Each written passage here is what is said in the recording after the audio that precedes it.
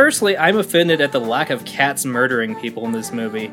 I'm Nato Kitsch, it's Gay for Pay Month, and welcome to violence! On a very special episode of the Gay Anarchist Yoga and Erotic Cooking Association. This week we look at Faster Pussycat, Kill Kill, a movie that is maybe not for cats. And that's because not everyone is a cat person, so I asked my friends what household animal-specific exploitation films they suggest as alternatives.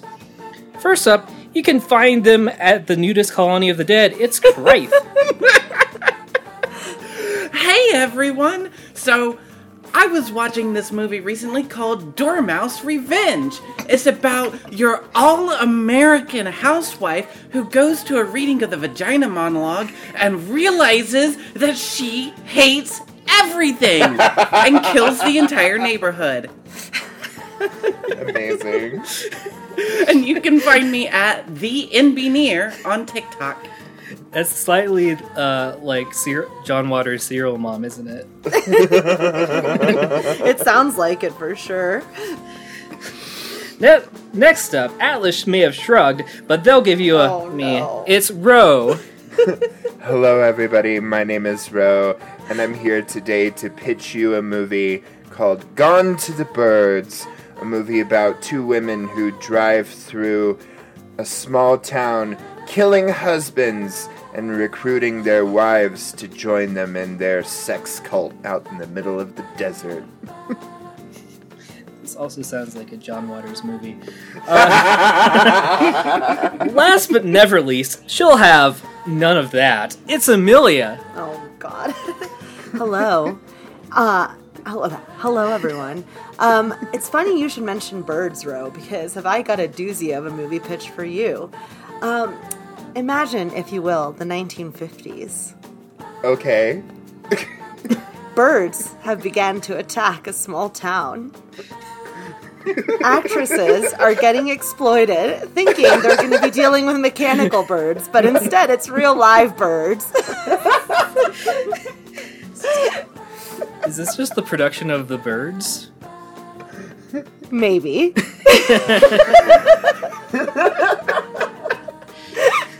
If you want to know more about my definitely original and not slight shade that I'm throwing at Alfred Hitchcock movie, I can be found at the Nefarious Navigator on Instagram.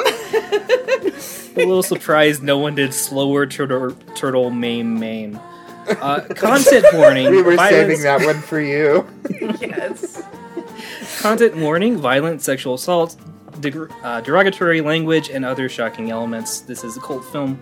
Faster Pussycat Kill Kill is an extremely influential, debatably feminist cult film that follows three go-go girls, Varla, Rosie, and Billy, who love them some fast cars and emasculating men, as they end up murdering a guy named Tommy and kidnapping his girlfriend before hearing about a fortune they can't help but take a stab at getting. That's a joke for later. Ro gets it. Will they end up with riches and more, or end up like a cat in water? We're gonna find out, which means we're about to board the spoiler boat. So if you haven't seen this movie and want to, now's your chance to do it. Toot toot. So, did this movie thrill ya? Yeah, consider me thrilled. As soon as the opening credits begin and you hear, "Welcome to violence," I'm like, okay, sold. Let's get some violence going. I was all in for this movie until the Hays Code decided to insert itself with the soon-to-be-dead boyfriend and the all-American has-to-survive-the-movie girlfriend. It was still fun, but I wanted the lesbian exploitation that rumor had told me it was, and not what it turned out to be. Yeah, this was definitely very, I think, early, exploitation before it got super overtly sexual. Because, I've seen, some later stuff, I think a lot of, those... there was, a whole thing with lesbian vampires and, Italian sexploitation films. Yes. That really amp up the, sapphic vibes. Very unambiguously. I think it's lesploitation. lesploitation. I'm actually being serious. I think that's the term that they use. No, that makes sense. This felt a lot more like PG male fantasy. Like, oh, the girlies are rolling around in the dirt and fighting each other again in their skimpy clothes. Let's watch. And now someone is dead. Oh, Ooh. The most tame murder scene I've seen in a while. Although the cracking through the shoulder blades was pretty cool. Yes. Well, this brings up an interesting question when it comes to the lack of sort of representation of lesbians. Out of curiosity, why do you all think we're watching this film? Because it's Gay for Pay Month? I mean, because this is the only time we can. I mean, specifically this film, though. Well, wasn't this kind of like the first one that started off like this, or one of the first ones that started off like this kind of lesploitation, like sexploitation?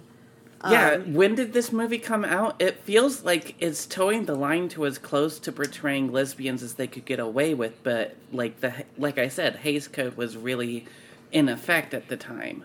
This is 1965. Hays Code ended in 68, so this was like but it was already on its way out.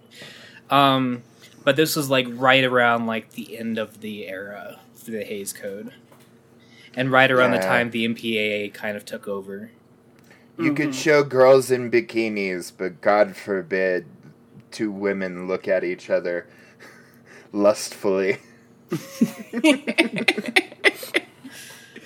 You get moments of them looking at each other lustfully, but then the very next scene, they're giving each other the stink eye because they hate each other again. Man, that rolling around in the dirt was just like super gay at the beginning. Yes, as it was. we all know, two women cannot be real friends with each other. We are always frenemies, all right? Also, Yes, we as are. everybody knows, if you give somebody the stink eye and say, man, I really hate your guts, then it automatically cancels out any sexual frustration between the two of you. Exactly. We've watched kind of pseudo cult films on this podcast before, and I'm sure Amelia has seen a lot more on Pure Flix.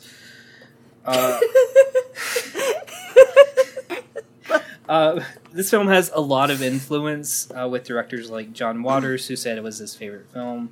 Robert Rodriguez and Tarantino obviously kind of did an entire homage to this film with his Grindhouse half called Death Proof, which famously for everyone, and everyone knows this fun fact, my dad called me about an hour and a half into the Grindhouse in the theater and asked me if the movie was over, and I got kicked out, so I couldn't finish Planet Terror until later. How do you think this film kind of owns its cult reputation? Because Russ Myers was already known sort of like as a cult. I mean, I think it's kind of iconic, right? In the way that a lot of cult films are. Granted, this is my first time ever watching it, but like I had heard of it before. As someone that, is like an avid cult movie, I guess aficionado, if you could call it that, but I've definitely heard about this movie. And Asphyxianato? Is that when you watch? Is that when you watch cult movies until you actually choke? Yes, that is actually why I watch all the Pure Flix films that I like to watch. So I'm curious, as someone who's not super well versed in cult movies, what is it that you see in this movie that's an obvious takeaway that later movies pulled from it? I mean, I think the campiness is probably the shining star of this, right? Yeah. Because not taking itself too seriously. Tura Satana is just literally shouting half of her lines.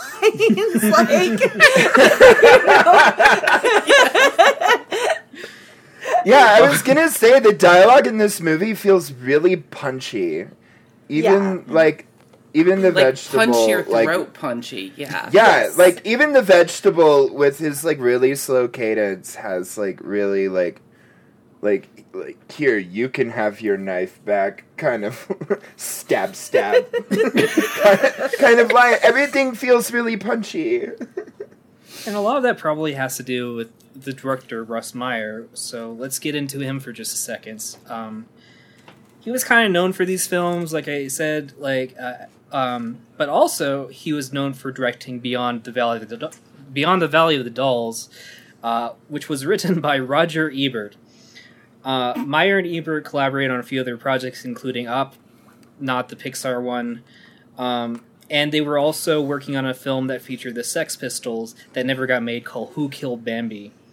I kind of find it fascinating that like one of the most famous critics was also like close with this controversial director that maybe was subversive or maybe was just a sub or both.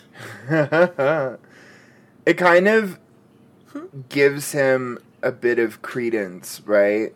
Like, you know, when he moves into his movie reviewing days that he knows of what he speaks because he's had his hands in like actual grindhouse films. I think Ebert already was a reviewer because I think he reviewed some of Russ's earlier works. Interesting. Yeah. I don't know. I didn't know until about 30 seconds ago that Robert Ebert ever made a screenplay, so I'm still kind of absorbing that information. You think he's like the food critic from Chef, just walks into a film and he's like, this tastes like shit!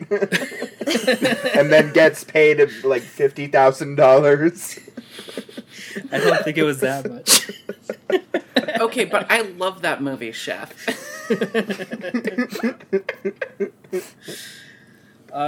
At the time, this film was originally seen as softcore porn, sexploitation, all kinds of like, sort of like cheap entertainment.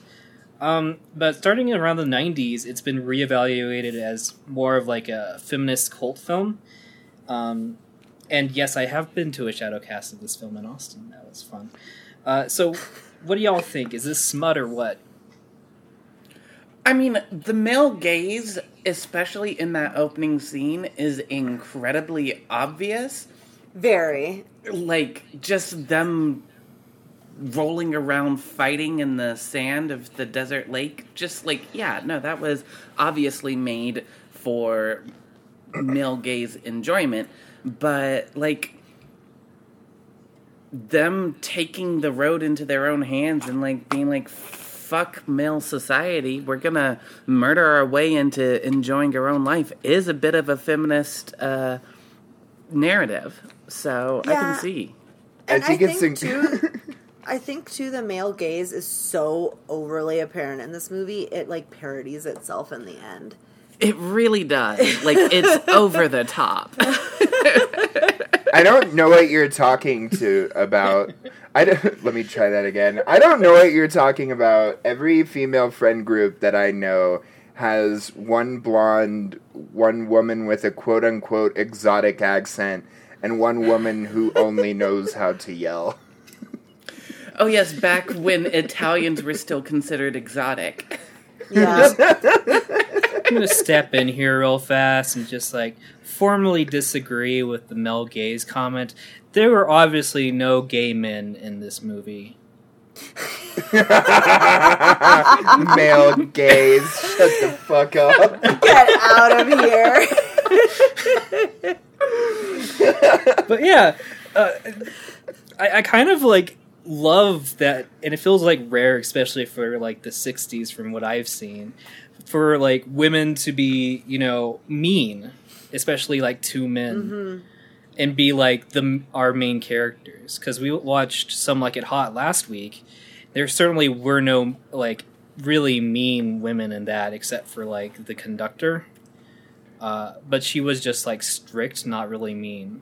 Yeah, as much as I like Some Like It Hot, I didn't really come away from that movie thinking, gee, I wish every main character in this movie would line up and step on me. Like, just Jack Lemmon, right? But I think also, like, comparing it to Some Like It Hot, I think the way that the women's sexuality is dealt with is very different. Where in Some Like It Hot, like, yes, we see Marilyn Monroe, I think, on top of Jack Lemmon. John Lemmon? Jack Lemmon. Jack Lemmon. Oh my god, I thought he was John Lennon for a second. My brain farted. That would be a completely different film. A very terrible person. Just let the record show. But although his British accent would have been a lot more believable. That's true. That's very true. But yeah, like, even though we see Marilyn Monroe on top of Jack Lemmon, like, making out with him in this movie, like, she's not really taking control of her own sexuality, you know? Like, she's getting tricked into sleeping with this guy, essentially. Whereas in this one, it's like the women are very much the ones in control of, like, you know, who they're having sex with, who they're, like, choosing to engage with. Oh, yeah, absolutely. It feels like it was supposed to be coded as them taking control of their sexuality as obvious, marking them as being quote-unquote evil and bad women, but, like, it's very refreshing to see, like, a movie of that era where in basically every single sexual encounter, the women are in control of it and the ones pursuing. Which is why this is a very confusing movie when it comes to saying, like, definitively if it's, like, feminist or not. It's like, I think the best thing I've ever seen, like, described it as is accidentally feminist, which I think is kind of fitting. But probably one of the strongest and aggressive actresses that we've seen, and that's also in this movie, is, how do you say, is it Tura Satana? Yeah, I think so. Who played Varla, and just for the record, like, I freaking love her name so much that when it came to making my little dumb cult film, Womb Raiders, I stole the name Varla for my main character. So tell me a little bit about Varla and why she is unlike any main character we've seen so far in our films. She's amazing. Sorry, go ahead. No, go ahead. No, I was just gonna say, I love how, like, she's just takes them in by the balls and just, like, does what she wants and literally yells every single line at every single character and goes from bitch face doing nothing to yelling at every single person on the scene and chews everything up. Like, I love it. I think especially when you take into account Hollywood and media depictions of Asian women in particular as being, like, subservient and meek and not sexual and innocent, and, like, all these, like, you know, stereotypes and tropes you have about Asian women, specifically in the media. Seeing not just one but two Asian women, I know we're talking about Varla, but in these, like, more powerful, like, not at all by any stretch of the imagination docile roles, you know, I think is unlike a lot of movies even today, even as we start progressing into, you know, greater depictions of, like, my marginalized groups, is something that still, I think, hasn't really caught up. So I think in that sense, she's very much unlike any character that we've seen. It should also be mentioned that Satana improvised some of the most iconic lines in this movie, and Myers has described the film as, "She and I made the movie." Myers had regrettably not worked with her in more productions. Also, she survived being shot, which I think is just kind of kick-ass. Oh, that's amazing. In general. I think it's really interesting, especially since this episode and the last episode were kind of talking about the decline and death of the Hays Code. How you can go from, like, the 1950s and, like, Mrs. Cleaver to the 1960s and, like, literally women driving cars killing dudes. It's such a big shift in my mind to take place over like 1 decade. I'd like to elaborate. She was not shot on this set. This was like a later incident. Just for I know you got shot, kid, but just keep shooting.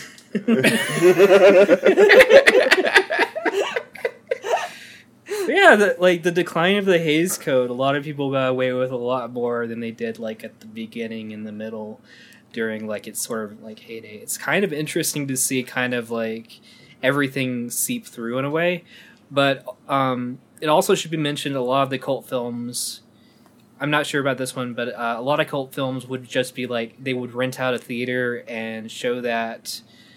Castle did that a lot. And they would just like show it and get like all the profit from it, and just like keep showing it for like a week and take all that profit to use in their next film. That's why they called them grindhouses, right? Mm-hmm. Because they would literally just grind out movies for profit. Yeah, it's very cheap, sort of, very cheap, very fast, very low budget, and like high profit. So the next girl, played by Haji, we need to explain a little bit. So Haji plays Rosie, the other brunette of the trio, the one with the Italian-French accent. But Haji herself is half British and half Filipino. So it's kind of like Mario from Super Mario. In a way.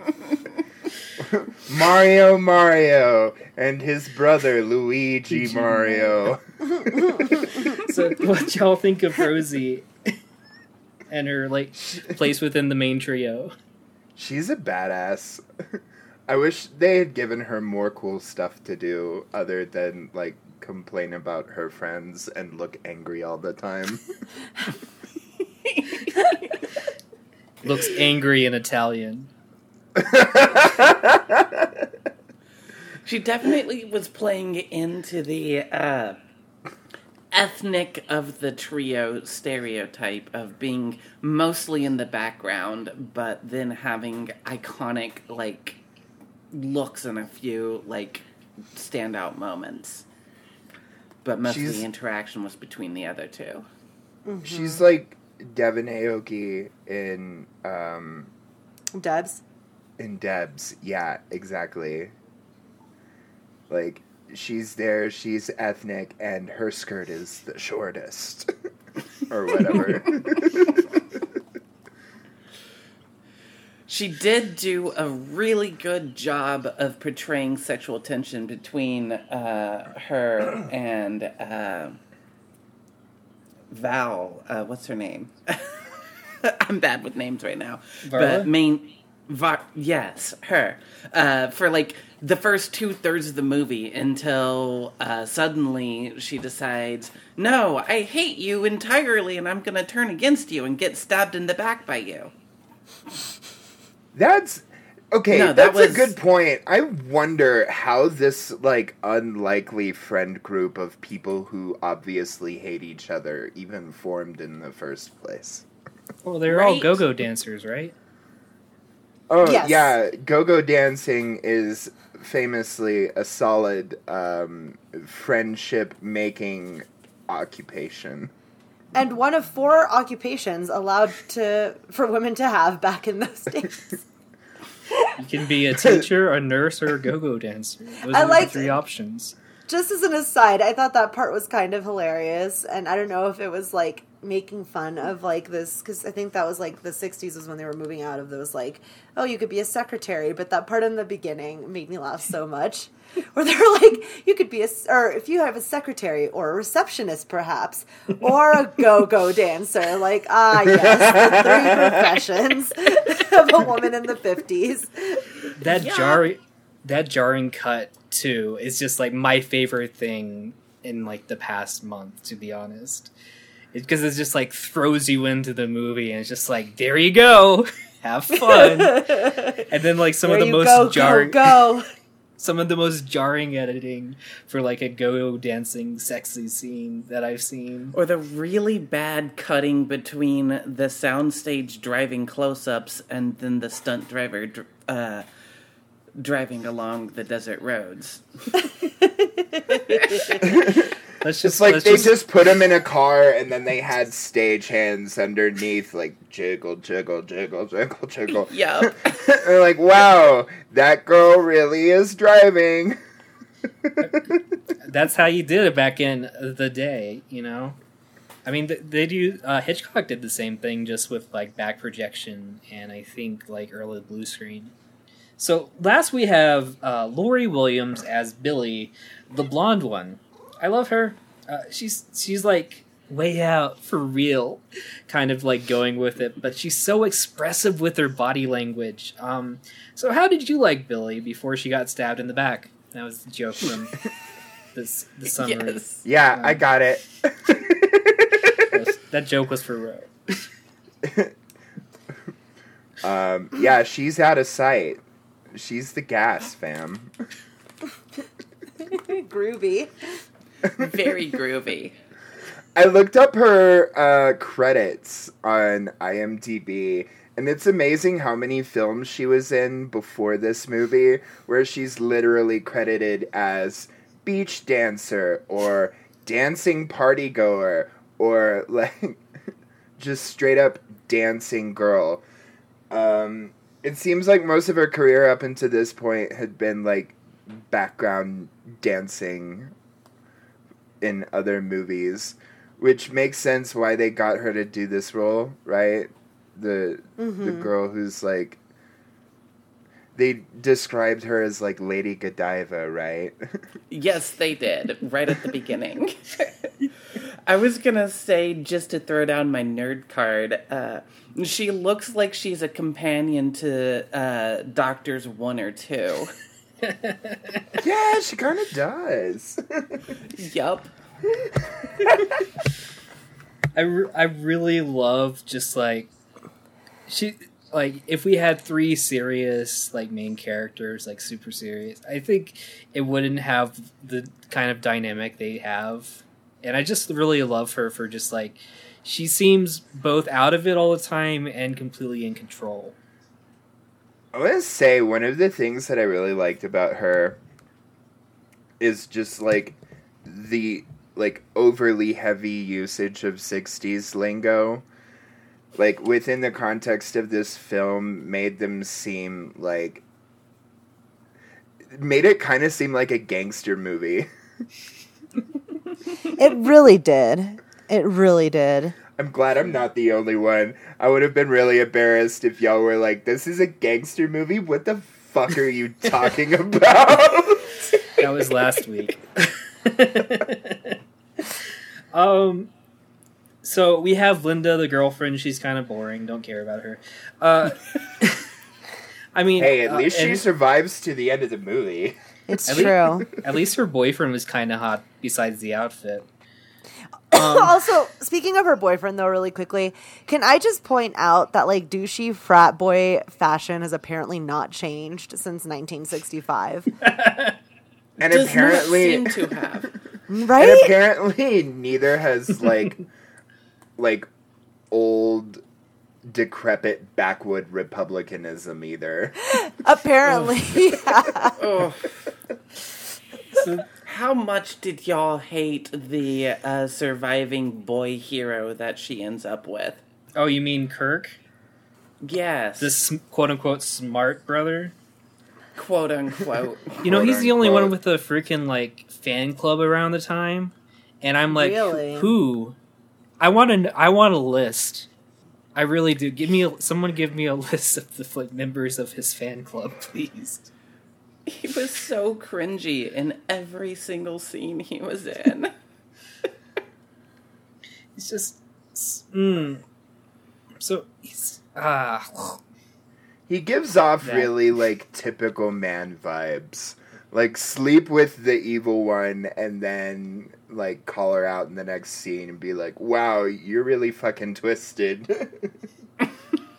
So we have like the smart brother, but like it feels like the family that they go to that they're trying to steal the money from feels like the brothers at least feel extremely stereotypical because you have like the smart, shorter or skinny brother, and then you have like the bigger kind of mute or dumb like strong brother, you know, that carries the father everywhere.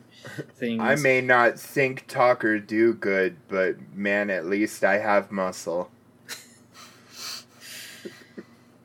You know, I think Big Blonde and Beautiful like he's good to look at. I'm okay with this. It's like Rocky from Rocky Horror. I was about to say, it sounds like we're talking about Rocky. It's like, I'm okay with this. I kind of don't like how they didn't give him a name because that implies that he was like this from birth. Yeah, I wasn't quite certain what his backstory was, because there seemed to be something where the dad was saying he killed the mother, but I couldn't quite follow along. I didn't have captions in the one I was viewing, and that made it hard for me to follow some of the dialogue. I think what it was is like... No, go ahead. No. Rock, paper, scissors. He was a real, like, potato of a baby, and apparently killed mom on the way out, is what happened. Yeah, that's what I gathered from it as well. Okay. And, like a bitter old man, he just never got over it. Yeah, I could tell that the old man wasn't over the death of the mother, but yeah, I couldn't quite follow, so thank you for clarifying. So the old man's played by Stuart Lancaster, who was kind of a Myers regular. It's kind of interesting how, like, they portray him, like, in the beginning versus, like, who he actually is. Like, because in the beginning he's portrayed as, like, in control, and then Kirk shows up and it turns out, oh, wait, he's actually, like, not the one in control of the family, kind of. Yeah. Mm-hmm. He's just dusty and crusty and bitter and Republican. And pervy! So pervy. Man. It's kind of interesting that the main characters can be seen as villains, but the family can be seen as villainier. Is that it? That's not a word. More villainous? More villainous. Like in some aspects, just because of how they treat each other. What do you mean he perved on Linda? Disregarding the fact that he was holding a shotgun at the time, he was obviously stuck in a wheelchair. He has no power over that situation. Again, disregard the shotgun. Yeah, we don't know how the little bits of cloth from Linda's clothing ended up in his hand. We don't see it happening. And if you don't see it, it never happened. Much like my last relationship.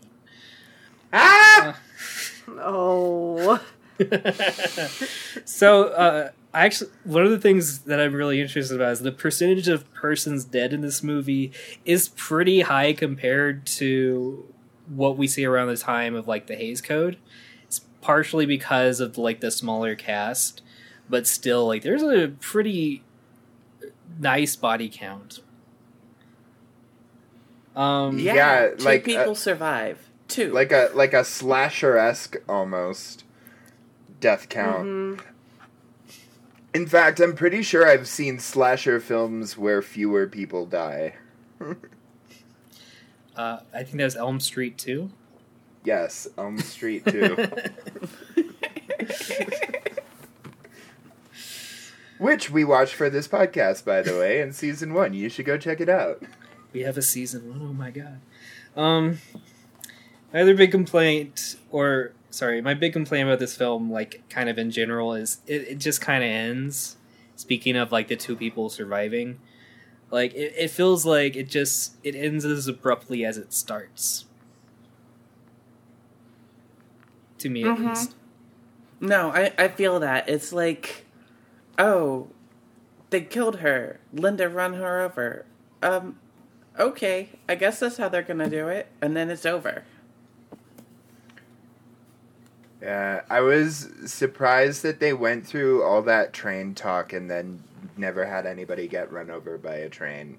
I know, I was really thinking that was what was going to end up happening when she was literally running down the train tracks. They probably could not afford the train because this only had a $45,000 budget.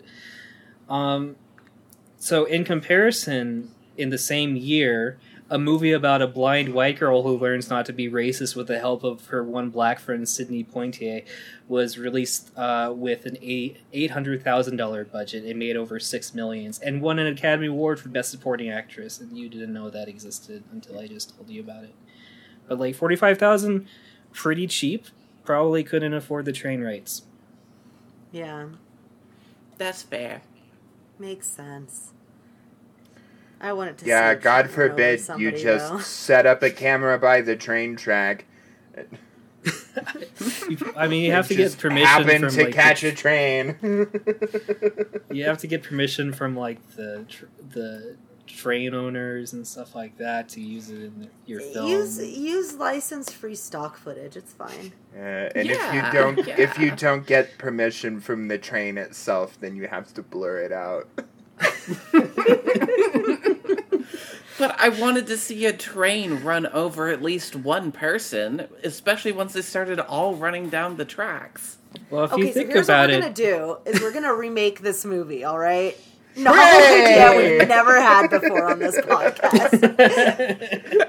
Oh, man, how original. if you think about it, Varla's tongue is kind of like a train. There have actually been some attempts to adapt or remake this, including an entire TV series that was announced in 2021. What are some things that you hope get changed or improved if it does actually, like, get remade? More lesbians. Mm-hmm. More lesbians, bloodier deaths, trains. More campiness. I know it's already really campy to a satisfying level, but even more campiness. There's a lot of blood in this now that I think about it. I just really need a train. I desperately want a train. Like, actual train running people over and not just train making the quote-unquote brute brother go mad. Right? I need train-on-car violence. Yes. That's the only way. Well, what? Didn't she drive on the train tracks? Does that She did, count? yes. No. Okay. And nobody ran her over with the train. You just cut back for a second. It's just like vroom through the car, and like everyone dies. Need the truck getting stuck on the train track so that it cannot get off as the train's coming, and the two people running along the train tracks jumping to either side, getting split up by the train, and the train hitting the truck and killing Violet. Like, that's what we need as, like, Yes. the end of season 1. I agree. Let's freaking spam. What's his name that's remaking it? I just looked this up. Norman Reedus. Let's spam Norman Reedus's residence with fan mail requesting this. For legal reasons, we do not recommend or endorse spamming people with emails. Yes, for legal purposes, that is a joke. Leave Norman Reedus alone. He's human. And mail it to his address instead of doing electronic mail because That's they can true. more easily ignore it. For legal reasons, that's just a suggestion, and I'm not telling you to do it. We are not experts, all right? So besides the train, which character do you feel you want to see more of as, like, in characteristics or execution or just as a personality? Hot take, but I want to see the dead boyfriend actually have more of a personality and a reason to hate him before he gets killed. I agree. I think there's a lot to work with there just based on what he looks like clothing-wise. Mm-hmm. He did drive his girlfriend to the desert in a bikini. I would love What are you talking about, Linda? He was obviously being bad to you and we saved you from a situation. But I love him! Kind of dynamic. Yes, we need that. Yes. So here's one of the fun questions I don't get to ask that often. Do you think you could make this film, practically speaking? Do you think I can make this film? Yeah. Well, I mean, I all of don't you. see why not. 3 out of 4 of us are very New Mexico adjacent. You can find a lot of flat space Guys, you out can there drive. to drive cars on. It's only a one-day drive for me to get over there. Let me put it another way. When we were talking about Yeti: A Love Story, Amelia's favorite film so far on this podcast, So good. one of the best things we could say about it was it made you feel like you could make a film, like you could go out and make a film after watching this, and make a interesting film. So this film kind of feels like, even though like it had like $45,000 at the time, you could easily like go out with some friends over a weekend to the desert, or Galveston, both work, and kind of just make something like this. I mean, it's no Yeti: A Love Story because that movie was unhinged. But, I mean, it does kind of have that same vibe. Yeah, Where there was you- 3 locations total in the entire movie? And, if you have good quality actors among your friends, I don't see why it couldn't be done in a home production way. I wish I had more friends. I wish I had more centrally located friends. Yeah, that's the one. That's the problem. I mean, New Mexico is kind of between me and the rest of y'all. Let's go. Lord knows nobody's ever made a film in New Mexico before. I hear New Mexico is a great place to open a restaurant. Oh, shut the fuck up. I saw Yes, someone. a white boy going out to New Mexico to open a restaurant. No wonder he failed. Okay, yeah, but okay. Since you've brought this up, what is it with like white boys in New York in musicals singing about... Okay, Tom Collins is not white. Let me take that back. What is it about gay New York boys in musical singing love songs about fucking Santa Fe like it's the shit? It's because Santa Fe is always seen like as this land of enchantment, art Are you happens tired there. of there being traffic outside of your window at 1 o'clock in the morning? You need to go somewhere where everybody falls asleep at 8:30. All the artists go there and like open galleries, or have their parents pay for them to open galleries. One of those two options. All of a sudden, you feel like a fatal attraction to turquoise, and you just have to be near it. And then you hypothetically live in Santa Fe for about a decade because you were dating someone seriously and trying to make it work. And, we're really committed to them even if they weren't committed to you. So you just kind of stay there for a while, and then you get a therapist because it turns out that you're abusing drugs and you didn't realize it because, they're called painkillers. They're not called physical painkillers, so you're just using them for your depression. And you get a therapist who's like, yeah, jump that fucking asshole. And so you do. And that's Santa Fe, hypothetically. And then you buy a bolo tie because, quote, I just think they look neat. With the turquoise, little sinner. And all of a sudden, you have a ponytail and you're talking about how the youth just aren't the same like they used to be. Oh, God.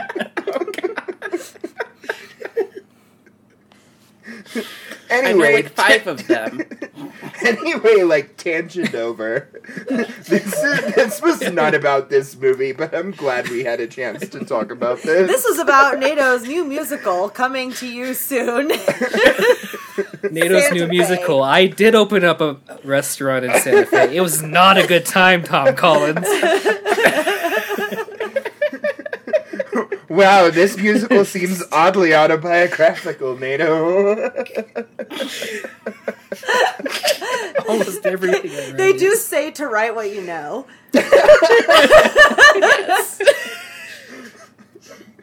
Oh my gosh, I remember I had this writing teacher who was like, never write about yourself. And I'm just like, okay, I'll write about someone else who incidentally also hates this place. Yeah. Meet my new main character, Flato Nato. Critch.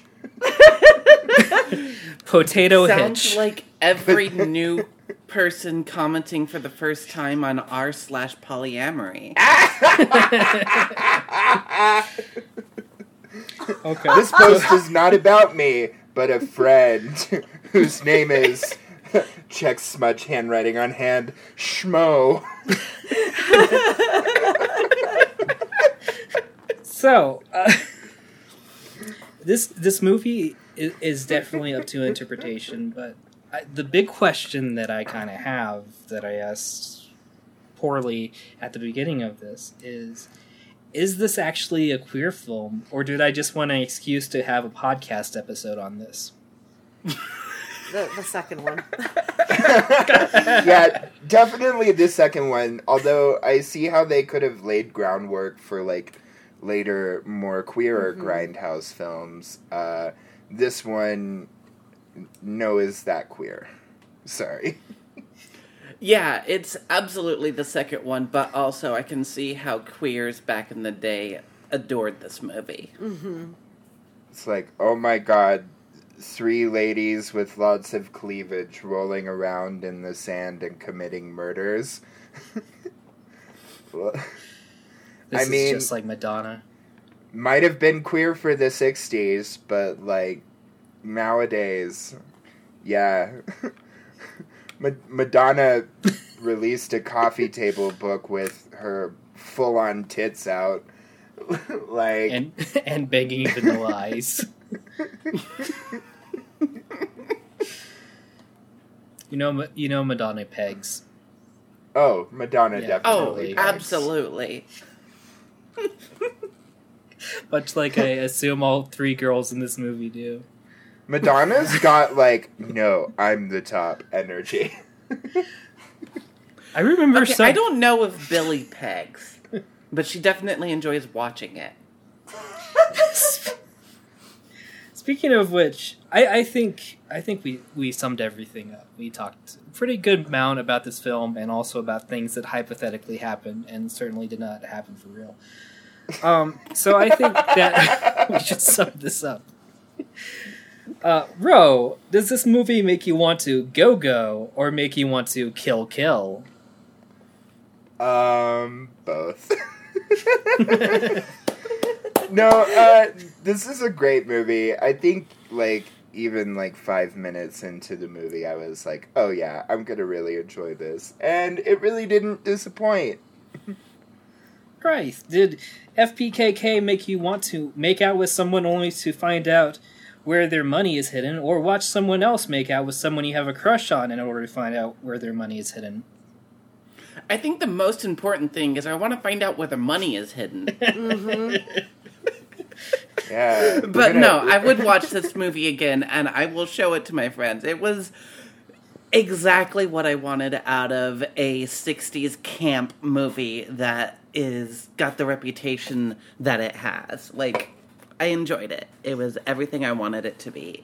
Well, I wanted it to be queer, but that's okay. Can't always get what you want, but if you try sometimes. Actually, that brings up a fun fact that I didn't get to throw in until now. The B-52s have a song called Funplex that references this movie, where they say, "Faster Pussycat, thrill, thrill." And I really like that song. Anyway, Good gotta reference. love the B-52s.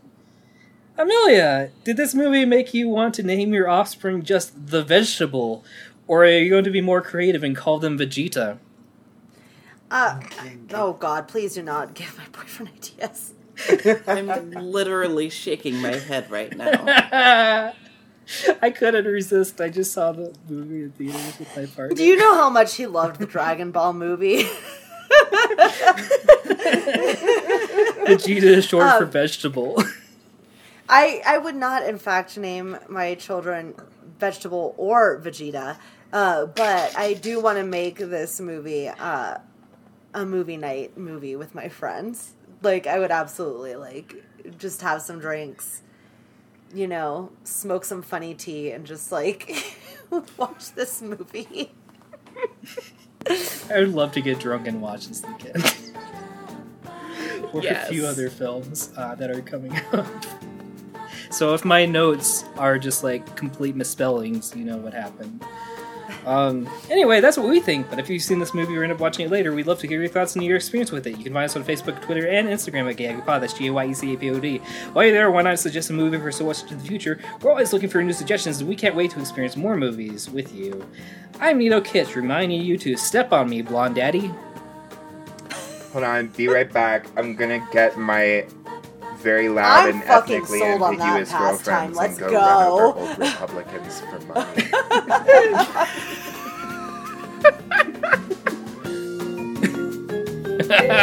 money.